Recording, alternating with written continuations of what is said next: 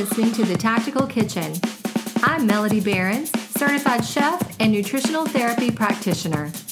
And I'm Steve Behrens, 21-year special operations veteran and certified personal trainer.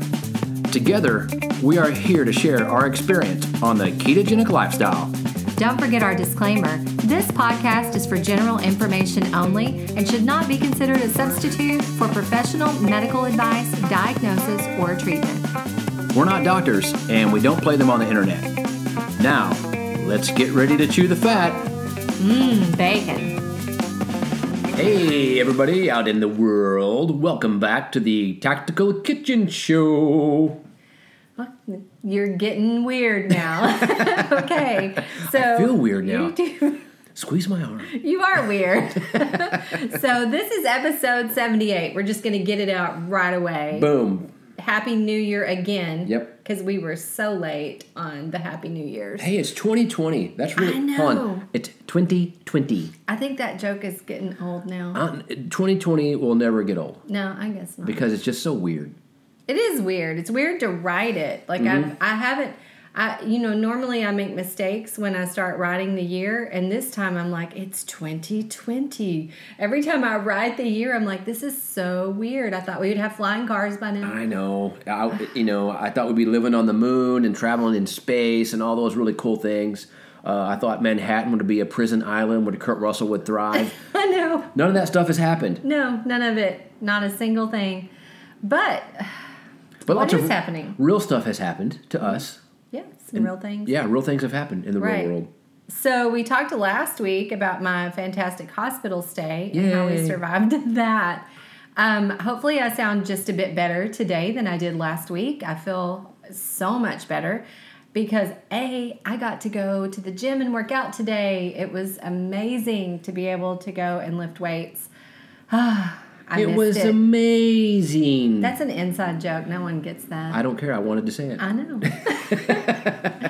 So it was so good to be able to go and move around. And if you've had any kind of like injury or sickness and you've been constrained and you like to work out, when you finally get to go back and do something, you're like, I'm so excited. I want to do all the things. But I did kind of temper it a little bit today. And because I haven't worked out in a few weeks like that, and I just didn't want to get overly sore where I can't do anything tomorrow. Yeah, and this is one of the things I tell a lot of people when we start talking about fitness is you can't make up workouts. No, you can't. You can't go look back and go, I missed 17 workouts, and I'm going to try to cram them into all one day. And I'm just as guilty of doing this as anybody else. Oh, yeah. Because last week when I finally got back, kind of into the groove, I was doing sprints with some of the youngsters, and I totally tweaked my hamstring. Thought I pulled it like off the bone, but it's apparently all right. Well, that's the thing of like, you tell me not to overreach when I start back, but then you go off and do it. Well, it's fun, because I get out there. Sprinting is fun. Like running hard is fun. So you kind of get into it and you're like, oh, this is fun. And then you try to crank it up from low to high, and your hamstrings are like, that's not us, bro. We don't do that. That's not me anymore. You might want to check back with young Steve because old Steve is right here, right now. You're not old Steve. So, but that's one of the things. It's New Year. Everybody's working out. Take your time. Get back and do it slow. Kind of like Melody did today. We went to the gym and she got to kind of like, goof off and lift some weights. I did back squats, leg workout. So leg workouts are usually a little more intense. Mm-hmm. And I was like, should I do a leg workout today? Yeah, I should do a leg workout today. And so I did all my back squats. I did I did basic bodybuilding stuff. I'm kind of staying away from too much heavy cardio right now, just to let my lung kind of like build back its strength, because after pneumonia, it's funny because the pneumonia is gone. I'm done with those god-awful antibiotics. But I had a little bit of pleurisy pain. And so the reason why I kind of knew what it was is I've experienced it before. And it's two membranes in your lung tissue that they just kind of rub together. Normally they slide like satin. And then when they get a little bit dry or a little bit of buildup in there, either one, they rub like sandpaper, and you feel it every time you breathe, cough, sneeze, anything. Yeah, the fluid in that pleural cavity gets dried out, so when your lung rubs up against the edge of it, you feel it. You feel it, and it doesn't feel pleasant. So that's kind of going, that's pretty much almost gone too, but it's an after effect many times with any kind of like pneumonia or even like maybe a bronchitis or anything like that. It can happen. So after dealing with all that, I didn't want to do too many like hardcore hit things, but leg workouts really, if you want it to be cardio, just go a little faster. And so when you start lifting weights, if you want it to be cardio, just lift weights faster. I love that. Cardio, you mean lift weights faster. And, I've been doing that as well. I've been doing more of a circuit type, do an exercise for max amount. I can do it and then just take 15 seconds rest and go to the next exercise and do that for like 30 minutes. That's cardio, weights. It's all in one. Well, and we haven't been to the gym since the very beginning of the year. This was our first time in there, and we pulled up, and the parking lot was so full, and normally it's not. Yeah. And we happened to work out at the same hospital that I was in. They have a really awesome gym that we belong to. Mm-hmm. Fit and Wise in Decatur, and Texas. And when we pulled up, I was like, there's so many people here. I forgot it's the beginning of the year. And about February, March, it kind of starts slowing back down again. But you did have this morning, and I do love to see this. You have all your older individuals. And when I say older, I'm talking like, your 60s and 70s and above. Right. Well above. And they're all in there. They're doing a class down in the gym, and it's so cool to see all them together doing that. And then there was a ton of people up on the cardio machines, mostly in that age bracket, because they're doing what they can do. And they do a lot of machines, which is awesome. So I just think it's fun to see that age group in there doing things. Mm-hmm. It's great to see them in there. And, I'd much rather see them, of course, lifting weights on those machines than sitting on the recumbent bike or doing the elliptical. But right. Either one, if you're getting out and being active, now you're going to be healthier with either one. But again, I prefer to see them lifting some weights. Right, and some of them, they're there doing rehab, so they're on a program with the hospital doing some of their rehabilitation. Mm-hmm. So, you don't know what's exactly going on with them. But it's awesome. It was really crowded, but it was fun to go. Yeah, so let's talk about, last week we talked about being on antibiotics and kind of touched on what you do after that. So now that you're done with your antibiotics, going forward, what is the protocol that you're going to follow or try to reinvigorate those microbiome you got going on? All my bugs. All your bugs. And talk about the reasons why what they told you in the hospital would not work out. Okay, so if you would listen to us last week, you know that with the amount of antibiotics any antibiotics you take, it's going to mess up your gut microbiome. So while you're actively on antibiotics, it's really kind of a loss to start taking probiotics while on them. You can do it. You can do it away from the dose, at least 2 to 4 hours away from that dose of antibiotics, usually after it, where you're going to have, like, if it's a one-time-a-day antibiotic. While in the hospital, there was no reason for me to take antibiotics. I was on an IV 24 hours a day, having antibiotics, like, intermittent, like, some of them were every 4 hours, some was every 6, some was every 8. So I was on antibiotics all day long. So no reason to take probiotics. No reason to take a probiotic, which they offered to me several times to mix a probiotic for me into pudding. Pudding. Pudding. But you know why you couldn't have your pudding? Because you didn't eat your meat. They didn't even have any meat. So they offered to give me pudding with probiotics rather mixed into it while I was on antibiotics, and I was like, this is such a disconnect. No, I'm just going to say no. No, I don't want that. And so let's start with what I'm going to do now. What I'm going to do now is I'm just going to go back to eating normally. Like, our normal eating pattern is primarily carnivore. We drink coffee. We stay away from dairy mostly. I do a lot of collagen peptides and bone broth. And just in this next little bit, I probably will add in, and I have added in, some homemade sauerkraut, which is full of probiotics, and some Bulgarian yogurt that's very low in sugar. So it's like 5 grams of carbs for one big cup, which is more than I'm going to eat at a time. But just those 2 things, which are no sugar, are things that I'm going to incorporate and see how it works to re-inoculate that gut microbiome and still eat steaks. I'm going to stay away. I don't eat vegetables. You know, there's really no reason to do that. Your gut bacteria is there based on the food that you eat. So I'm just going to eat in a way that I normally eat to build that gut bacteria needed to process those foods. Right, and so something else you talked about before we came on air was we were talking about sugar, and you mentioned why it was, you know, if you put probiotics in your pudding, why it wouldn't work.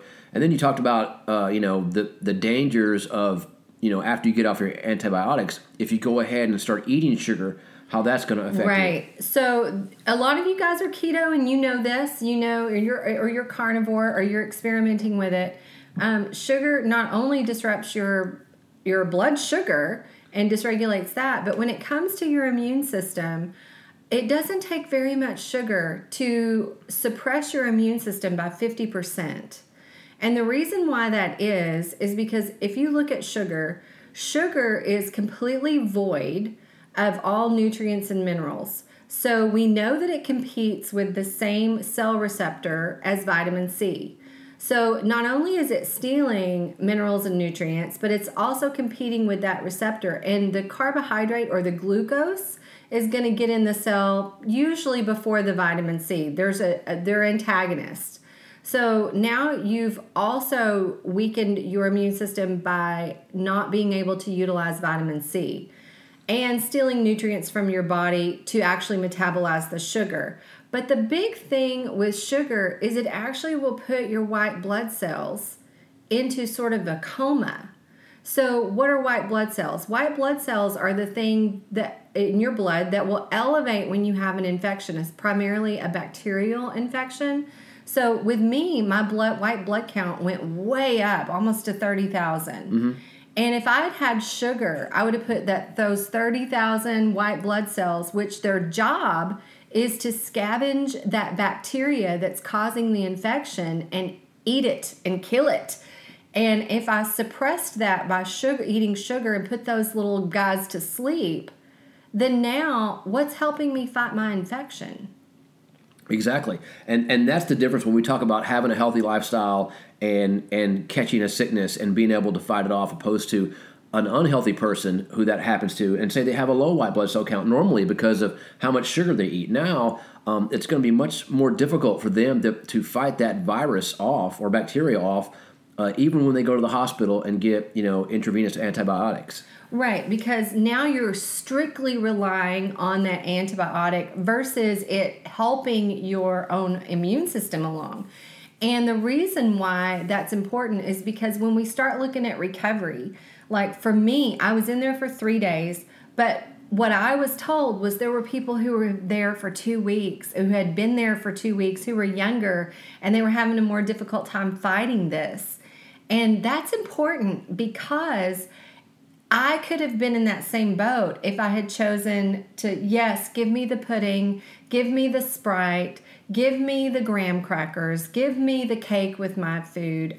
There was really a setup for disaster there with the food and what you're offered. And this is how, when you start, you know, we always kind of, strive against some of the stuff the medical community does. And we don't dislike anybody in the medical community. We think they're there for good reasons. But the teaching, what they've learned is often counterintuitive to what you should really do. And we talked about getting C. diff as well. Has one of the dangers of taking antibiotics is you're more likely to possibly get C. diff. Right. So that's one of the big warnings on the antibiotics that I was on, was the danger of C. difficile, which is a bacteria that grows in your intestines, and a lot of people die from it. It causes diarrhea and it causes a lot of inflammation. The reason why it's important is because they have a very difficult time treating this. From what I understand, it's very antibiotic resistant.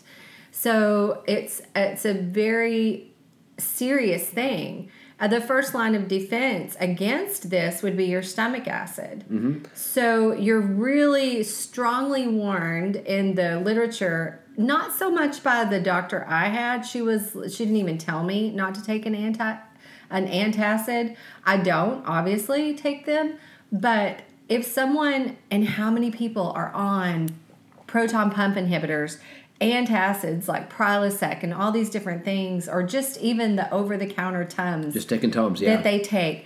And the reason why that's important is because it suppresses your stomach acid, and that's the first thing that's going to kill that bacteria when it gets into your stomach. And it's really important that you don't suppress that stomach acid while on these antibiotics so that you don't leave yourself more vulnerable to these other bacterias. Right, and that kind of leads to the point of when doctors do things that are counterintuitive. Like, when someone comes in and they have heartburn, they automatically prescribe them an antacid, or a proton pump inhibitor to deal with that, when it actually might be that they don't have enough stomach acid. Right, and we've talked about that so many times on this podcast in different episodes about why you get heartburn. And, there's very few people who have too acidic of a stomach, a stomach that's too acidic. Oftentimes, and I said that really terribly, but whatever. When someone goes in or they feel that heartburn, generally what's happening is they don't have enough acidity in their stomach, and a gas builds up and it pushes that valve in our throat that allows some of that stomach acid to come up into the esophagus, where it's not protected by a mucosal layer. So it burns. And any stomach acid, no matter how neutral or acidic it is, it's going to burn when it gets into that unprotected area. So the general idea of most practitioners, our medical community, is that, you have too much stomach acid, so let's suppress it and you'll be more comfortable.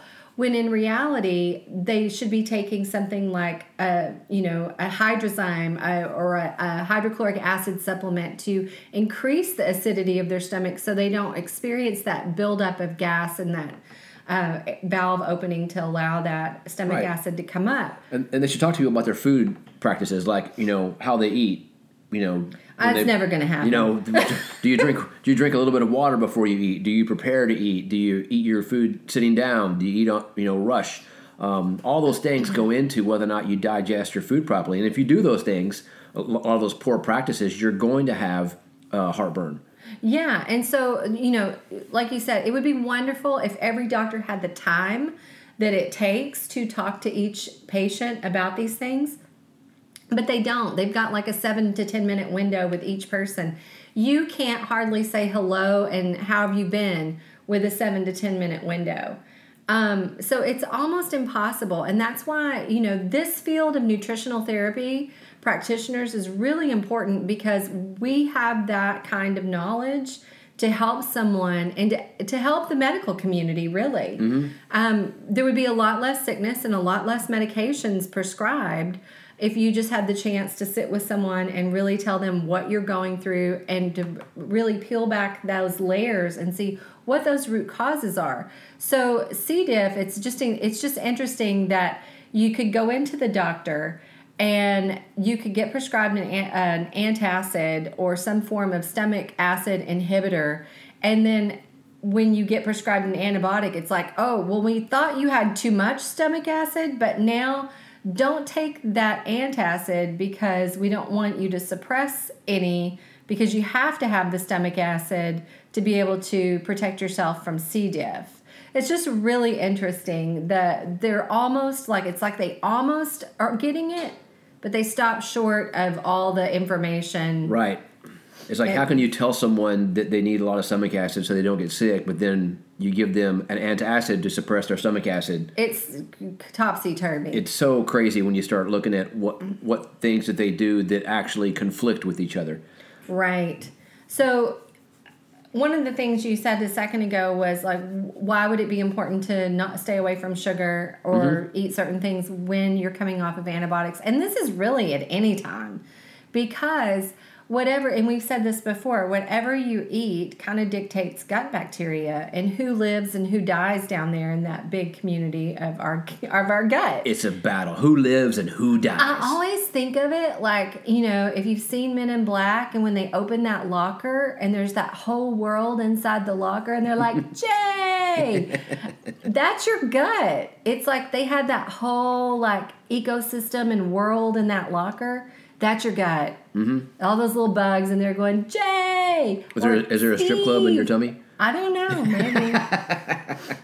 Why would there be? Why did you go there? Because in the little locker, they all went into the did they? The whatever club. I don't remember what. Might have been a strip club. Might have been just a bar. I don't know. It could have been a coffee house. Could have been a coffee house. I don't know. So I don't know. I don't remember that part. I just remember they were so cute and it was funny. And that's what I think. I equate that to how your gut is. It's a whole world within a world. So you've got all this magical gut bacteria back down there. And if you feed it a bunch of sugar, the bad guys win. Mm-hmm. They're going to be the ones. And we're talking about things like candida overgrowth. It loves sugar. Loves it. Loves it hardcore. Like when people tell me, I'd love to be keto, but I just love bread. That's your candida talking. That's not right. That's the little bugs that love bread talking through you. It is, and a lot of times we don't realize that those cravings we have, they're not really our cravings. They're their cravings. Right. Those little monsters that are living inside you. I love to think of them like that. They're like little monsters. Give me bread. Also, what's the other bacteria? The helicopter bacteria? The helicopter? Yeah, Heliobacter. Yeah. I don't know what it's called. H. pylori. H. pylori. There you go. That's the other one. Yeah, you're feeding that as well, and that's not good. Yeah, well, yeah. And so in your gut microbiome, whatever you feed it is what's going to be the prominent bacteria there. And we don't even know. We haven't even scratched the surface hardly of that world. And it's so amazing because that gut bacteria, we do know now that it's linked to how our brain functions. Right. It controls your emotions, your moods, your patterns. It's just like there was a study out that kind of floated around this week that they showed that low cholesterol, you were more likely to die of a violent crime the lower your cholesterol was. And also it showed in I think it was in apes that having low cholesterol increased aggressive behavior. So when someone tells us they have like cholesterol under 180 or whatever, we need to be afraid of them. Right. I'm just kidding. I usually tell them, well, you're more likely to die than me. That's usually what I say. Because mine's over 400. I'm winning. It's a race. It's everything's a race. So, it is really important to look at that because when you've been on an antibiotic, and I think I mentioned this last week, and I've told you this several times while I had to take it, that every time I took it, I felt super spacey. Mm-hmm. Like, not Kevin Spacey. He's a terrible person, apparently. But I felt really spaced out. Kind of like, hey, yeah, let's get some coffee. I felt drugged. And that's one of the side effects they talk about taking antibiotics is, it changes your mood. It does, because what does it do? And how did we not get this for so long? It kills all the bacteria in your gut, and then you're not making those good hormones that are like traveling to the brain, because it's that gut-brain connection. So whatever's happening in the gut is happening in the brain. And, I mentioned this again. I'll mention it again. I said it last week. The one thing that I did do every time I took the antibiotic, every day, I've done 2 doses or two servings of therapeutic exogenous ketones. Right. And I would say it made a huge difference. I have posted about the antibiotic, and I had a lot of people that reached out and told me, there's a term for these fluoroquinolones, like I've been floxed, floxy. Those are the 2 terms I know where they say I got floxed or I'm a floxy. And I've had some really sad stories come across of people who took it and their lives have been forever changed. And so I'm not going to say that, it can't happen to me because, so far I've been fine except for the brain fog. I don't know their backstories and what was going on with them before. And I'm not going to say that, they weren't living healthy because I have no idea. Right. Yeah. Well, a lot of people, again, we go back to this, they think they're living healthy and they're doing all the right things, but are they really? Because they're getting that information from poor sources. It's just like, I'm reading, we got this anatomy and physiology book that we keep around that, it's just there for perusing and reading. And, you're reading about, fats and stuff, and they keep emphasizing to not eat saturated fat. But they also tell you to cook with margarine and corn oil. I know. It's so sad. And this is the education that you're getting in college. So, again, a lot of people think they're doing the right things, but are they really? Especially if, it might not be right for you. And, again, we're going to talk about, it's the beginning of the year. Everybody's trying to do the right things. And we're talking about people that eat more vegetables. Yeah. Because they want to get the antioxidants. Well, what's the first thing that most people say when they decide that they're going to eat healthier? I'm going to eat more vegetables. More fruits and vegetables. It even says it in that anatomy and physiology book. That's what can someone do to be healthier? Eat more fruits and vegetables. But is that really the case? And and a lot of people will say it because, I want to get more antioxidants. Mm-hmm. And I just think that one of the most interesting things that it's one interesting thing. There's been so many over the years. There's so many interesting things out there. But Dr. Georgia Ede had showed a slide at one of the low-carb conferences that we were at. She was talking about plants and antioxidants and this idea that people have that they have to eat all these things to get antioxidants. Mm-hmm. One of the things was, pomegranate juice. Well, if you go to the store, you see it on the shelf, and it says full of antioxidants. It says all this. And so in her presentation, she showed that the particular antioxidants contained in the juice actually are not metabolized and absorbed by the human body. So what you actually end up getting is if you drink one of those whole things of pomegranate juice is about 54 grams of sugar. Right. It was like so much sugar. Yeah. You're like, wow, that's comatose sugar right there. Right. So and it's all from fruit. So this is a burden on our liver. And then you're looking at it as sugar. So here, what is sugar actually doing? And we just said this at the very beginning. It's suppressing your immune system. Mm-hmm. So the very thing you got this juice to do, which was to be an antioxidant to boost your immune system, can actually cut your immune system down by half, just with 3.5 ounces of that juice. So how scary is that? If you're not informed, these are the things that marketing sells to you. And that's why it's so important to become such a savvy consumer when it comes to foods. You have to be, because they're straight up lying to you, right? Just what they're doing. Right. I even read an article just today about arsenic in bottled water.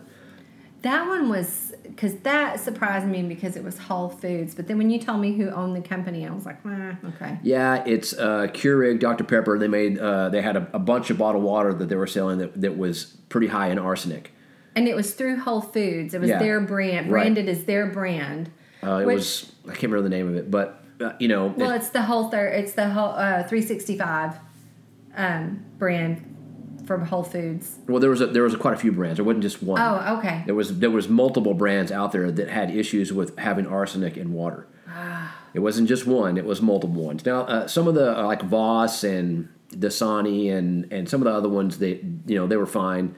But that just leads you back to, man, these people are just trying to make money, especially off bottled water. I know we've laughed about this before. It was like if you grew up in the 70s and 80s, bottled water was a hilarious idea. It was. Like, really? You get it for free out of the tap, and you're gonna pay for it in a bottle. And now bottled water is way more expensive than anything else you get in a bottle. Right. And the thing is there's a lot of controversy around the bottled waters too. I watched a Netflix episode of, I think it was that show Rotten. Mm-hmm. I can't remember, but it was about bottled water. And the big thing was like some of these communities, it's a spring that someone came in and went, I'm going to take that. And they built around it, and they basically sell this water that comes up free flowing in the community in this spring back to the people. Right. And it's like, what? It's crazy. Well, when we went to Austin, the capital, they had the water fountain there that was from a spring. It was a public spring, and people would fill up their water bottles or water jugs or whatever they wanted. They would fill up from that spring and take it home. Yeah, I remember doing that in Hot Springs, Arkansas, filling up bottles with the spring water when I was a kid. And you might say water's free. People will say that it's a free resource. It's not. You pay for it. If you live in a city, you pay a water bill. Water, and we've said this before, water's the next big crisis. It is the next thing that's going to be a huge issue because everybody drinks it. So, maintaining healthy water is going to be a problem in the future. And that was the Debbie Downer portion of the show. So what do we do for water? So my thing was I forever wanted to get one of those Berkeys with the fluoride filter because, which is funny, because the whole idea with the antibiotics I just took is that it has a fluorine attached to it. So the way that the fluoroquinolones work is fluorine or fluoride. And just think about this for a moment. That allows the antibiotic to bust into the cell and kill the mitochondria. So it doesn't differentiate between good bacteria and bad bacteria. It just sees bacteria. Kill it. It's like, what would you say in the military? What's it like? A SEAL? I'm just kidding. Yep, just wants to kill it. Just wants to kill it. Yep. So... just joking, but I'm sure a bunch of SEALs just cringed, and I'm sure they all listen. If a SEAL was listening right now, he's like, "Yeah, you're right. I kill shit." That's what we do. So the fluoroquinolones have that fluorine attached to the actual antibiotic, which allows them to do this damage. Now think about the fact that your water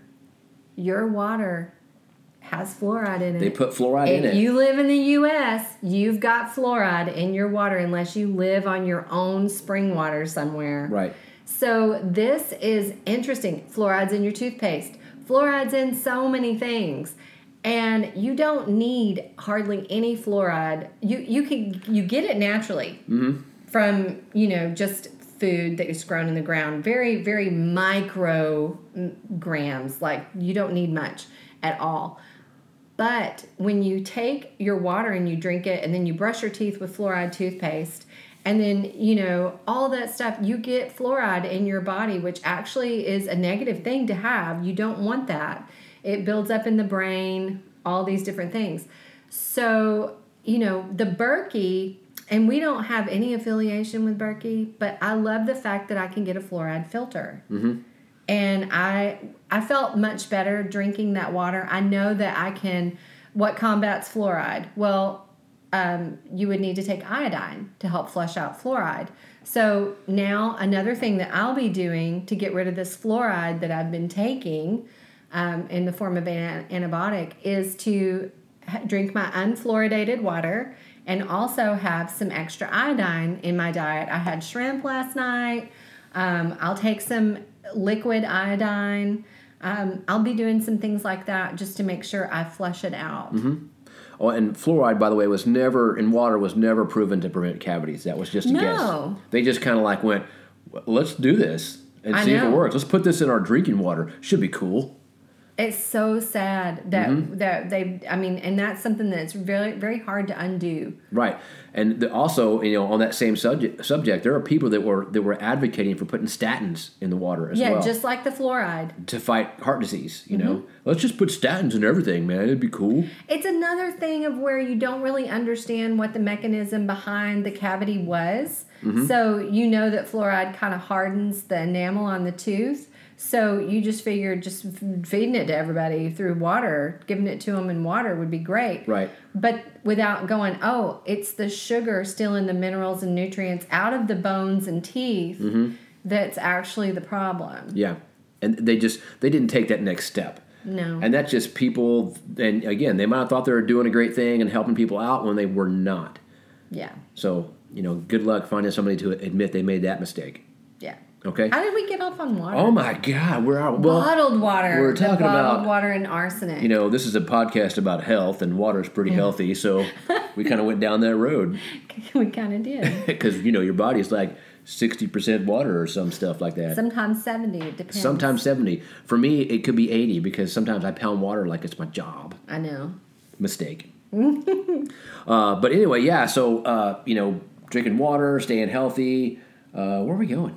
I don't know. What happened to us? What did happen? We were talking about C. diff. I'm the one that had brain fog. So I don't have it anymore. It's gone. Well, and that's one of the things we talk about brain fog. The antibiotics felt like it was giving you brain fog. That's where ketones come back in. Yes, absolutely. Having ketones in your body, it's been shown to increase brain performance. So it's important. And also that whole mitochondrial thing, like yes. the thing where these antibiotics go in and basically kill the mitochondria, damage the DNA. So then the sad part is then if that tries to replicate, now you've got these crappy mitochondria and DNA. And the big thing with ketones and a ketogenic diet is that it boosts mitochondrial health. Mm-hmm. And it protects the mitochondria, I really want that right now. Right. Always I want that. But right now, I would say anyone who's had damage, been damaged by fluoroquinolones, I would say get on a keto diet, drink ketones, and see what happens. These are things that are going to help. Usually good things happen. But... yeah. And along with that, I was kind of reflecting back on my notes here and, talking about reading the Anatomy and Physiology book, and it gets into, digestion and stuff, and you talked about mitochondria, and, mitochondria is the powerhouse of the cell, it creates energy.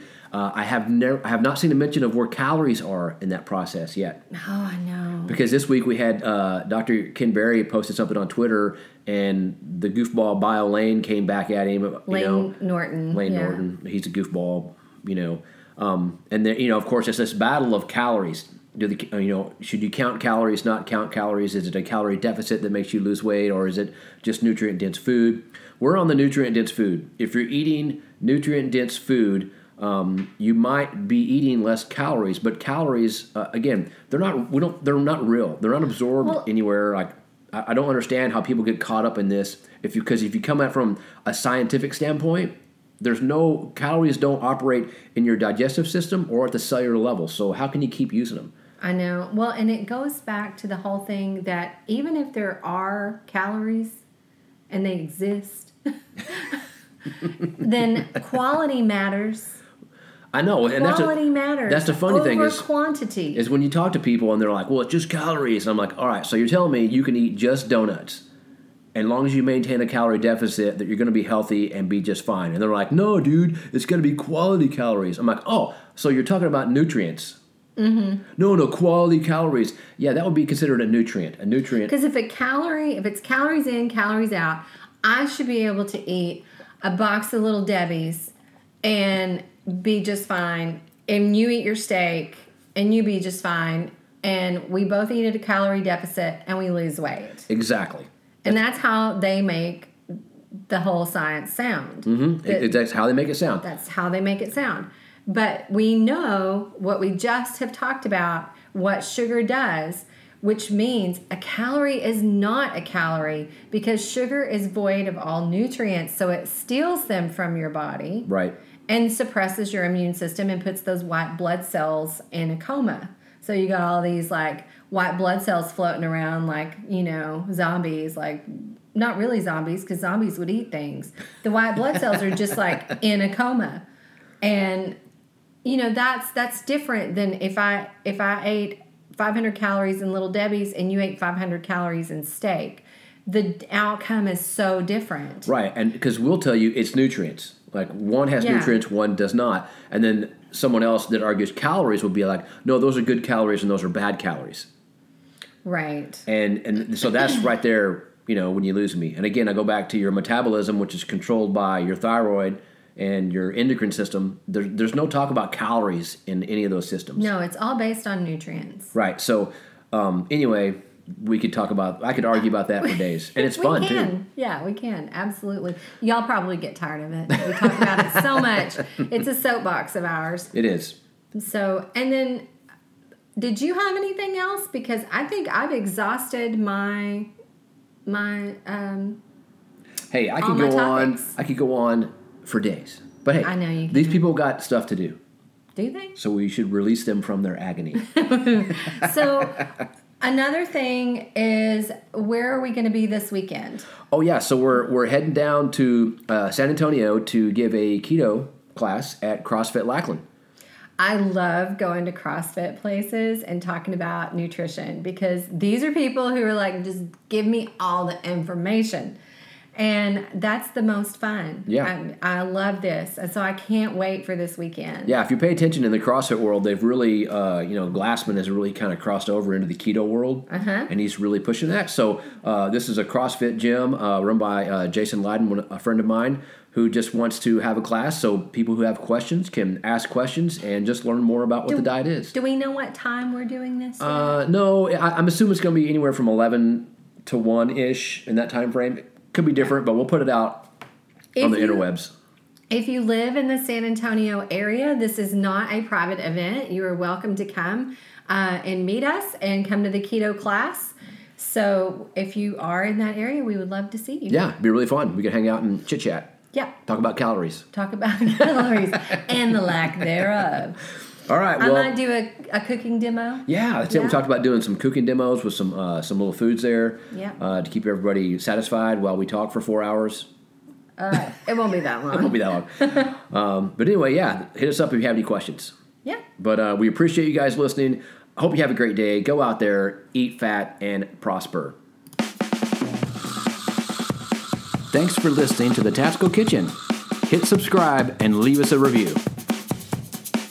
Don't forget to send your questions to vtkquestions@gmail.com and visit our website, thetacticalkitchen.com.